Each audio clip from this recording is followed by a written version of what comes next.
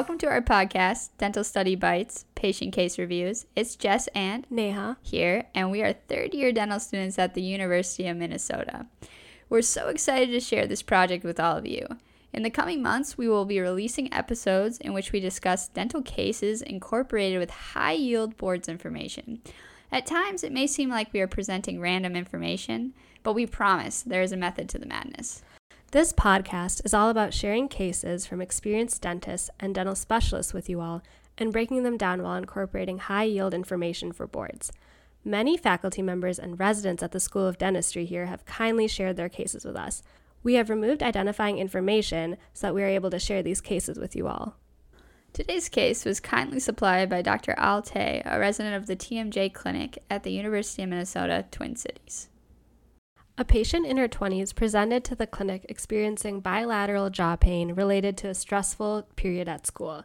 She described her pain as a constant dull ache concentrated in the bilateral masters, with intensity ranging from 6 out of 10 to 9 out of 10. And Neha, what branch of the trigeminal nerve supplies muscles of mastication, like the masters, temporalis, and lateral pterygoids? That would be V3, the mandibular division of the trigeminal nerve, which actually exits the skull through the foramen ovale. So let's talk about where this foramen is located, and what are some other muscles in the ear that are innervated by V3. For sure. So the foramen ovale is located in the greater wing of the sphenoid. You will also find the foramen rotundum there, which is where the maxillary division of the trigeminal nerve V2 goes through. As far as muscles innervated by V3 in the ear, that would be tensor tympani and tensor veli palatini. So tensor tympani, that's usually going to be controlling the amplitude of sound that goes through the tympanic membrane in the ear. Lots of good info. Getting back to the case, the pain in the masters is alleviated by taking over-the-counter Tylenol, but aggravated by jaw clenching, talking, and smiling. Her pain is worse upon waking up and at the end of the day. Oral parafunctional habits include sleep and awake bruxism, as well as frequent biting of the lips and cheek. Her last dental appointment was 3 months ago, and she doesn't have any pending treatment. She has reported a high level of stress, usually only gets about 5 hours of sleep at night, and has tenderness in muscles upon waking up. She reported to drinking a total of 24 ounces a day of caffeine. Gotta love your coffee. Now that we have a little more background, we can dig into the findings. So this patient presented with a blood pressure of 128/81 and a heart rate of 76. For all our listeners out there, you can find an attached blood pressure chart to this podcast that displays the blood pressure categories. In this case, the patient has stage 1 hypertension since she is within the diastolic range of 80 to 89. Remember that in clinic, the cutoff of treatment is 180/110. In this case, we can treat the patient, but we would want to let them know that their blood pressure is high. Make sure to understand this chart and about what a good blood pressure is for boards. Cranial nerves 5, 7, 10, and 12 were examined and were all within normal limits. We have briefly touched on cranial nerve 5 already, but Jess, could you fill us in again on the 3 main divisions of the trigeminal nerve? Absolutely. There are 3 divisions of the trigeminal nerve. V1, which is the ophthalmic division, V2, which is the maxillary division, and V3, which is the mandibular division. If you divide the head into roughly 3 parts, 1 line through the eyebrow, 1 at the bottom of the nose, you will get a rough outline of where these 3 nerves innervate. We already went over where V2 and V3 go through in the skull. However, we didn't talk about V1. V1 goes through the superior orbital fissure. Neha, do you know what other 3 things go through the superior orbital fissure? That would be cranial nerves 3, 4, and 6. That's correct. Thanks. Do you know where the superior orbital fissure is located in the skull, Jess? The superior orbital fissure is between the greater wing and lesser wing of the sphenoid bone. The lesser wing of the sphenoid separates the anterior and middle cranial fossa, whereas the temporal bone separates the middle and posterior cranial fossa. Cranial nerve 7 was also examined. We know that this nerve provides taste to the tongue. So, Jess, which other 2 nerves do this as well? That would be the glossopharyngeal nerve, cranial nerve 9, and the vagus nerve, cranial nerve 10. The vagus nerve provides taste to the epiglottis region, and the glossopharyngeal nerve provides taste to the posterior third of the tongue, which leaves the facial nerve, cranial nerve 7, to give taste to the anterior 2/3 of the tongue. Neha, what branch of the facial nerve helps with this process? That would be chorda tympani, which sends signals to the lingual nerve to get taste from the anterior 2/3 of the tongue. Exactly. The facial nerve is commonly associated with innervating facial expressions. It also does innervate what muscle of the ear? That would be stapedius.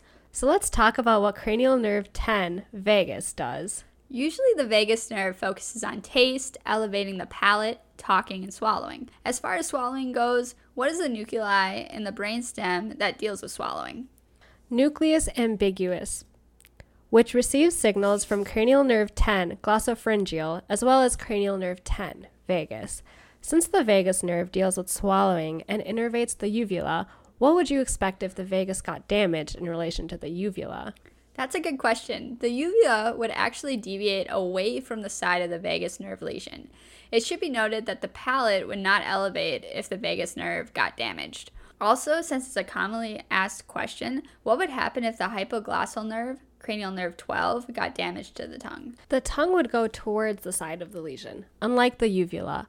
What branches to the vagus nerve can be found in the 4th and 6th pharyngeal arches? The 4th arch has the superior laryngeal branch, and the 6th arch has the recurrent laryngeal branch. Nice one. Going back to the hypoglossal, what are the main functions of that nerve? It innervates almost all the muscles of the tongue, except for palatal glossus, which is innervated by the vagus nerve. Perfect. Well, now that we have talked about the cranial nerves that were assessed and reviewed some great boards info, let's get back to the case. Cranial nerves 5, 7, 10, and 12 were all within normal limits in this case. Sorry to get slightly off topic again, but board's relevant. What class of occlusion would correlate with a deep overbite? How about an excessive overjet? Not that this patient has this type of occlusion, since, we just heard the values were pretty normal, but just for the sake of review. That's really important, Jess. Well, you see, usually a deep overbite is seen in Class 2 Division 2 cases, and then an excess overjet is with Class 2 Division 1 cases. And since we're reviewing, you have proclined maxillary incisors in Class 2 Division 1 cases as well. On the other hand, you have retroclined maxillary incisors with proclined lateral incisors in a Class 2 Division 2 case. An overbite is usually determined by the vertical overlap of anterior teeth, while overjet is determined from the horizontal overlap of anterior teeth. Okay, thanks for indulging my need to constantly interject with the board's review. Now, where were we in the case? That's what you keep me around for.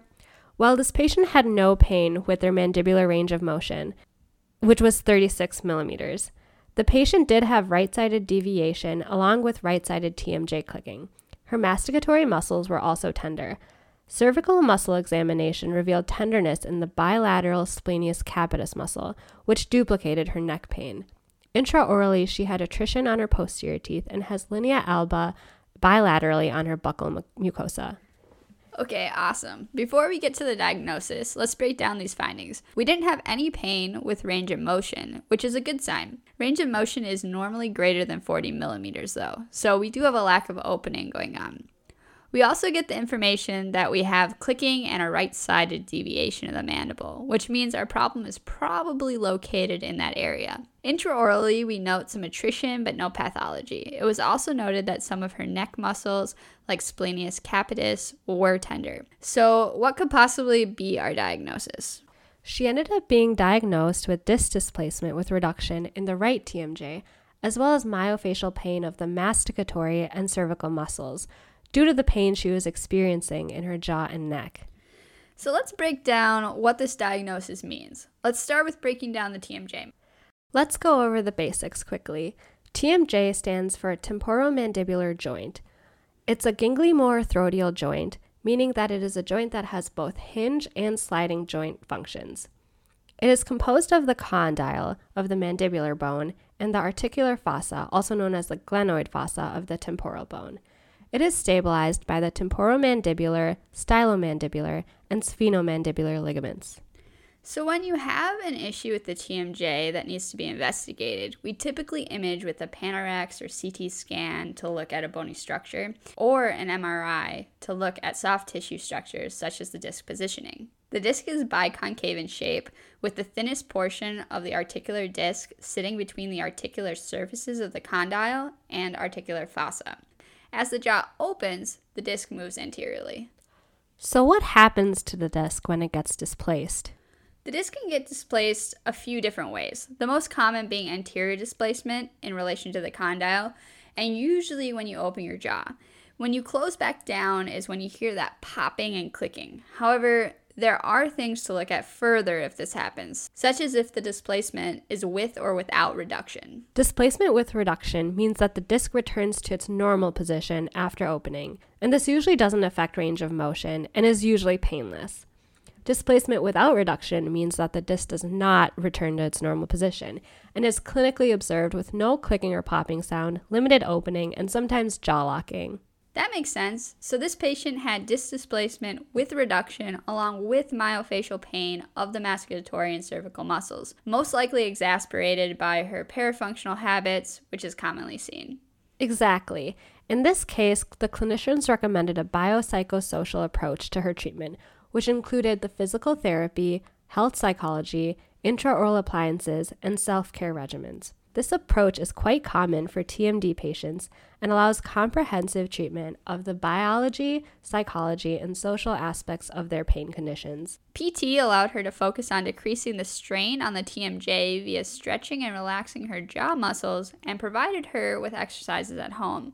She was also given a maxillary flat splint to address her nocturnal bruxism, aiming to decrease the jaw pain and headache she experienced when waking up. Health psychology addressed underlying factors. Self-care regimens were focused on minimizing her parafunctional habits, changing daily behaviors such as chewing hard foods, and giving her exercises to complete at home in order to maintain the improvement seen from treatment. Wow, that's a lot. How did she respond? At 1 month, she saw a 50% improvement related to being more aware of her habits. After receiving a splint 2 months later, she reported increased improvement in her condition. She began PT and now reports 90% improvement. Well, that was quite a bit of information today. I hope you all enjoyed our first recording and case. Thank you so much. Thanks.